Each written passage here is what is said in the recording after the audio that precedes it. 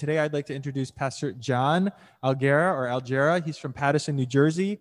He sent me a quick bio about him. A couple things that stood out is he's been married to his wife, Deborah, for almost 50 years. He's been doing ministry and retired from his church in Paterson, New Jersey for about the last 3 years. But the thing that God has put on his heart, I think since you were in college, has been urban ministry. So from Paterson, he's been able to do a bunch of different things in the community. And so with that, I'm going to ask Pastor John to come up, and he's going to read the passage for us and then deliver the message. Well, good morning. Good morning. Oh, here, right? Is this good? Okay. I can see I overdressed. I'll come more casually next time. I'll be with you once a month through Pastor Sam's sabbatical, I think. So we will look forward to that. If I move out of the camera, you guys let me know, okay? Because I tend to move around. It is great to be here with you. I've got my granddaughter Sarah with me, and she's been with us for a week in New Jersey, and we've been actually spending a lot of time in your neighborhood. Friday, we were up on top of the Empire State Building and tooling around New York and New Jersey. My wife and I are both from New Jersey, and we've lived in Paterson now. It's going on 43 years. So although I retired as pastor of our church, Madison Ave Christian Reformed Church, after 40 years, I have not retired from the kingdom of God. Amen? And so it is great to be with you and to see what God is doing. During the 2000s, like 2005 to 10, I was working 20% of my time in our whole church multiplication initiative here in Metro New York with about 18 different denominations. And we're so grateful for the churches that have multiplied and what God is doing, So our text today is from Genesis 28. But before I read that, I just want to set the context for it. Okay, yeah, we'll get to it in a minute. That's fine. That's fine. Jacob's family. This is about Jacob and his family had issues. Any families have issues? None here, but you know families with issues. Amen. I mean, there was favoritism, there was hiding, there was blaming, there was deception, there was jealousy, there was revenge, there were favorite kids. Isaac's favorite was Esau, Rebekah's favorite was Jacob. And although everyone knew about God's covenant, that it was for Jacob, nobody waited for God to act, but everybody manipulated the situation. Isaac didn't pay any attention to it. Rebekah manipulated how Jacob could get the blessing. Esau didn't even value his birthright. It was just one big mess, amen? And I think what gives the Bible such credibility is that we don't just see the success stories, but we see the brokenness of human lives where God comes to show up. So when Rebekah hears Isaac thinks he's dying, he's going to give his dying blessing to Esau, even though God had told him that Jacob was supposed to get it, but he's going to give it to Esau. Rebekah hears this. She disguises Jacob as Esau. He goes ahead with it while Esau's out hunting. Jacob lies to his father. In fact, if you read the whole text, we're not reading the whole text, the whole chapter today, but if you read it all, his father says, "Are you Esau? Are you really Esau? You smell like him. You got hairy arms," because he had goat skin on, but your voice is, "Oh yeah, I'm Esau. I'm Esau." Imagine lying to your dying father. He lies to his dying father, or at least he thought he was dying, gets the blessing. Now his brother wants to kill him. Rebekah needs to have a plan to save him because he's her favorite. So she goes to Isaac, says, send him to my brother to get a wife. I don't like these Hittite women. And that's where we pick up in the text. Genesis 28. I'm going to read just from verses 10 to 22. Let's hear the word of the Lord. Jacob left Beersheba and set out for Haran. When he reached a certain place, he stopped for the night because the sun had set. Taking one of the stones there, he put it under his head and lay down to sleep. He had a dream in which he saw a stairway resting on the earth with the top reaching to heaven, and the angels of God were ascending and descending on it. There above it stood the Lord, and he said, I am the Lord, the God of your father, Abraham, Isaac. I will give you and your descendants the land on which you are living.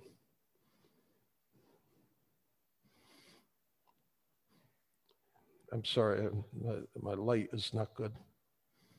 Your descendants will be like the dust of the earth, and you will spread out to the west and to the east, to the north, to the south. All peoples on earth will be blessed through you and your offspring. I am with you. I will watch over you. Wherever you go, I will bring you back to this land. I will not leave you until I have done what I have promised you. When Jacob awoke from his sleep, he thought, surely the Lord is in this place, and I was not aware of it. He was afraid and said, how awesome is this place? This is none other than the house of God. This is the gate of heaven. Early the next morning, Jacob took the stone he had placed under his head and he set it up as a pillar and poured oil on it.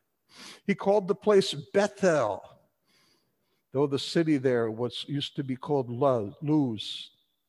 Then Jacob made a vow saying, if God will be with me and will watch over me on this journey I'm taking, and will give me food to eat and clothes to wear, so that I return safely to my father's household, then the Lord will be my God.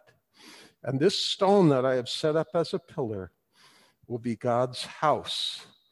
And of all that you give me, I will give you a tenth. This is the word of the Lord. Thanks be to God. What I've discovered in my life, 40 years as a pastor, in our churches, in our cities, in our neighborhoods, in our businesses, in our government, in our own personal lives, is that it's easy to end up at a place where Jacob was, in a place of wilderness. In a place, this past year, we've experienced that in the midst of COVID and police shootings of unarmed Black men, of racial tensions, of hate, of hostility, of political alienation, economic challenges, and more. Like Jacob, we can often end up in a wilderness place and not be aware that God is present there. The world is groaning under the grip of sin.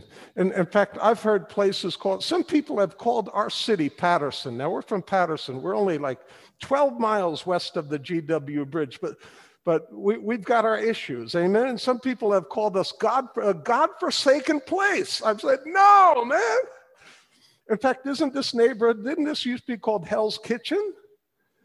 What's that about? God is in this place. And oftentimes we don't realize it. And he didn't either. But the reality of this wilderness is all around it. We know it well from this past year. In the US, 625,000 people have died of COVID in the United States. My father-in-law was one of them, the age of 95, and he got it from me. And I got it in church back in November. And maybe you have family and friends who have lost loved ones as well. The reality of the political tensions that we've lived through this last year, it's been a wilderness. The reality of the racial issues and inequities, from what you might have experienced even in Asian hate, to the need to say that, yes, Black lives do matter as well. From the reality of depression and despair, and this year, 93,000 individuals have OD'd on prescription or non-prescription drugs. 20,000 more than other years. We've seen shootings multiply. In our own city, we've had more homicides and as well as non-fatal shootings than we've seen in the last 30 or 40 years. Where is God in the midst of this? In the midst of these wilderness places that we find ourselves, some worse than others. It's not a new thing. And although God created everything good, we know that out of the brokenness of sin, as God's relationship with Adam and Eve broke, the shalom was broken, not only between God and human beings, but between human beings and each other, and even all of creation. Sin has separated us from that kind of perfect peace that existed then, that the Bible calls shalom, peace with God, peace with ourselves, peace with each other, and even peace with the created world. As Paul says in Romans 8, even all creation is groaning. Amen? And we see this. We don't have to look far for it. Just read the newspaper. Just walk here. From 36th Street, Sarah and I walked over. People sleeping on the street. I was in LA a couple years ago, and there were 50,000 homeless people. People have tents set up in LA on the street. The Bible is very realistic about this. And David cried out, "How long, O Lord," in Psalm 11, "will you forget me forever?" Job cried out, "How I long for the months gone by, for the days when God watched over me." Sometimes in the wilderness places, we wonder, is God watching over me? Where is God? Jacob, as he wondered. Jeremiah, I remember my affliction and my wandering, the bitterness and the gall. Surely the Lord is in these places, but at times we are not aware of it. A few years ago, Martin Scorsese directed the movie Silence. I don't know if any of you saw that movie. About the Franciscan missionaries to Japan in the 16th century, where there were over 100,000 people who came to Christ. And Japan responded with a horrific inquisition. And at one point, they took Father Rodriguez and let him look at members of his congregation hanging upside down with blood dripping slowly out of their neck to die, and said, "If you want to save them, you step on this image of Jesus, and we'll let them go. Just step on Jesus' face." And to save his congregation, he went ahead, and as he looked at the face of Jesus, he heard Jesus' voice saying, "Trample, trample. I understand your suffering, and it's for this reason I'm here." And Father Rodriguez responded, "Lord, I resent your silence." And he heard Jesus' voice say, "I was not silent. I'm suffering beside you." Surely God is in this place, and I was not aware of it. We can feel like Jacob and David and Job and Jeremiah and Fathers Rodriguez and look at the wilderness and say, "God, where are you in the midst of this?" And yet as Jacob lay down to sleep with a rock for his pillow, God gave him a vision and a dream. And God spoke to him and said, I am with you and I will watch over you. And when he wakes up, he says, how awesome is this place? This is none other than the house of God, the gate of heaven. And this place is too. From Patterson to Hell's Kitchen, not just because we're in a church sanctuary in an office building, but because the Lord is in every place of our lives. You are the Good News Church, amen? I like your name. And this is the good news of the gospel, that God is with us, Emmanuel. God has not abandoned us in this brokenness of sin in our lives or world or in these wilderness places that we find ourselves. We can lose sight of it. And Jacob's dream of the angels going up and down the ladder is a good one to remember, because unlike the great spiritual, we are climbing Jacob's ladder. It's not just about climbing up, amen? Now I can prove that to you. Who wants to go to heaven? Who wants to go to heaven? Not many of you. Who wants to go this afternoon? Well, Sarah's got to fly home. She's busy. Some of you have appointments as well. So because God has promised us that eternity, but he has placed us here. So the angels are going up and down, because it's not only about getting to heaven after we die, but getting the riches of heaven into us, living in the kingdom of God here and now while we live. Amen?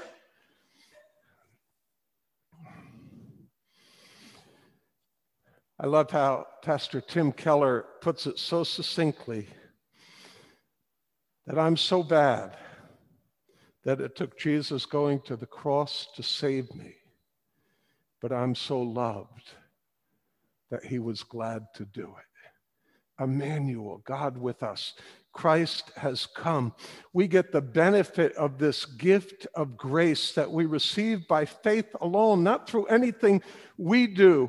And when Christ ascended, he poured out his Holy Spirit on all those who believe and put their faith and trust in him, so that not only is God dwelling with us, but God is dwelling in us. As Paul says in Galatians 2:20, I've been crucified with Christ.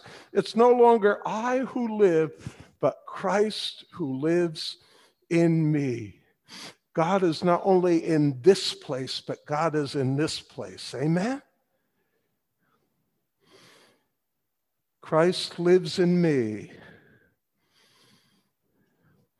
so I can live in the reality of that relationship with God. Caspar Olevianus and Zacharias Ursinus. Anybody know who those two guys are? They wrote something called the Heidelberg Catechism.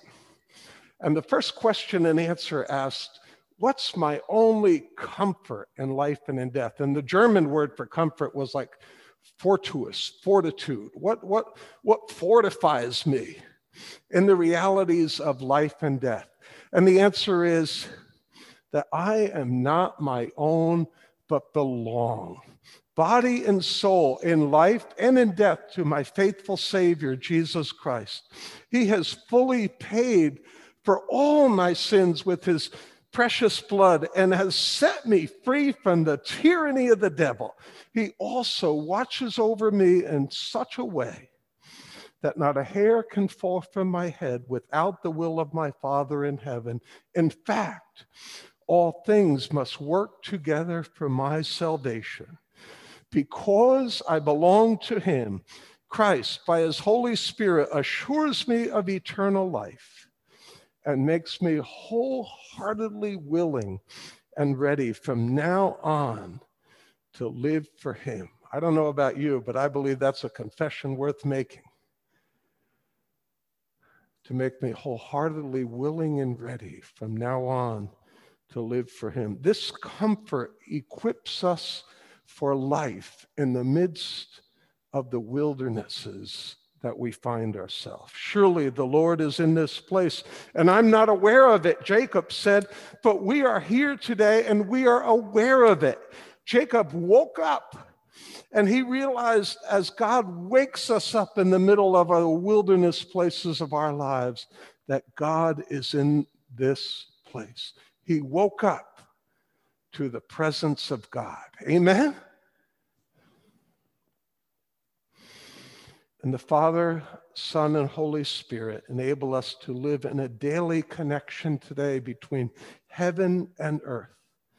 Connected to heaven in the midst of the brokenness and healing, in the midst of loss and gain, in the midst of sorrow and joy, in the midst of change and routine. You are not alone. Too often we can just rush through life and miss the reality of the presence of God. Years ago, not far from here, I saw Les Mis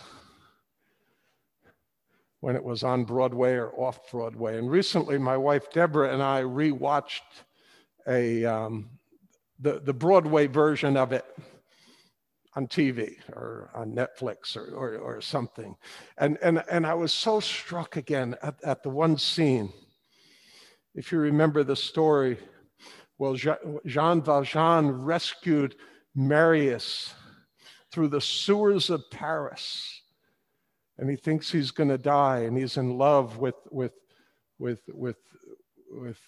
Colette. And he prays, and this is what he prays. He says, God on high, hear my prayer. In my need, you have always been there.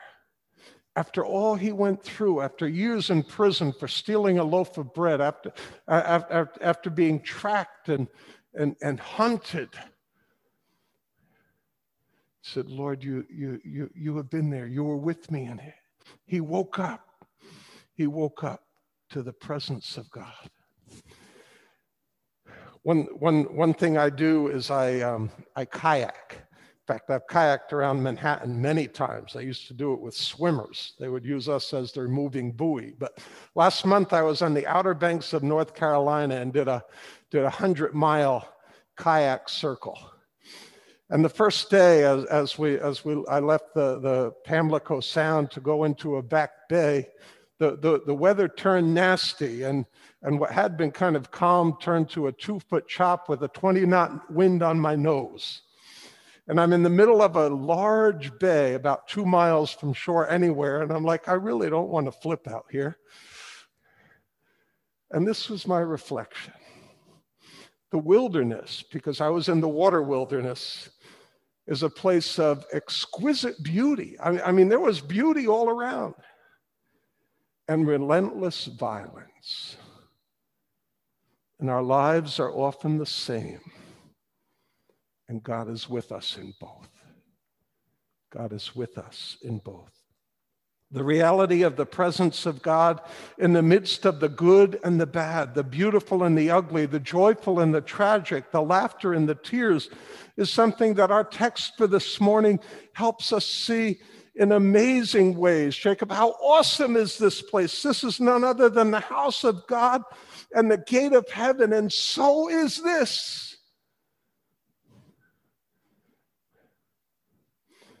So is God in our individual and family lives and workplace. Jacob sets up a stone. He calls it Bethel, which is the Hebrew word for house of God. Bethel, house God. And in the midst of the mess of his life, the wilderness of where he was, the church, the Bible tells us, is the bride of Christ. And we, the people of God, are the body of Christ, the hands and feet of Jesus. God is present in this place. God is present in and through us and in the midst of us. Because now in Christ, not only are we Bethel together, the house of God, but each one of us is a Bethel where the temple of the Holy Spirit dwells. Surely the Lord is in this place. And now we can be aware of it. In our life, in our family, in your church, in our schools, in our city, in our community, in our nation, in our business, in our work, in our relationships, in our world. Surely the Lord is in each and every place, each and every situation, each and every circumstance. And through our text this morning, we can learn as Jacob did and be aware of it. When I was a kid, I grew up in the suburbs of New Jersey, not New York City. And we had to learn to cross the street, not to look at the signs that say walk or don't. But we learned to stop, look, and listen, right? Stop, look both ways, listen. Now there's electric cars, so you can't even listen. But just stick with me with the stop, look, and listen. To stop and recognize the presence of God in our lives. The psalmist in Psalm 46 invites us even to be still. Be still. God said, be still and know that I am God. To pause. To pause. Our Muslim neighbors in Patterson, we have a lot of Muslim neighbors, pause 5 times a day to stop and pray, to do that. You know who they learned it from? The Christian monks. The early monks prayed 7 times a day because in Psalm 118, David says, 7 times a day I'll praise you. To stop and to look at the ways that the Lord is present. I don't know if you sing that song, 10,000 Reasons here. You ever sing 10,000 Reasons? Okay, so who's written down 10,000 reasons to thank the Lord? How about 10? How about 20? How about 100? To stop and look in the midst of what may not be right, in the midst of the brokenness. Gratitude is at the heart of a Christian life. And listen to God's word, to the scriptures, meditate it, memorize it. One of the old hymns in the garden says, he walks with me, talks with me, tells me I am his own, and the joy we share as we tarry there none other has ever known. Go to the garden. Stop, look, and listen, because surely the Lord is in this place and this place. And today, we can be aware of it. Amen. Amen. Let's pray. Dear Father, thank you that you show us so much more than Jacob even had a glimpse of. He had this vision of the angels going up and down, and he heard your voice. You give us the entire scriptures.